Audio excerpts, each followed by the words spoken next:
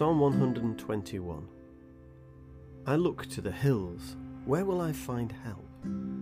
It will come from the Lord who created the heavens and the earth. The Lord is your protector, and he won't go to sleep or let you stumble. The protector of Israel doesn't doze or ever get drowsy. The Lord is your protector, there at your right hand to shade you from the sun. You won't be harmed by the sun during the day or by the moon at night. The Lord will protect you and keep you safe from all dangers. The Lord will protect you now and always, wherever you go.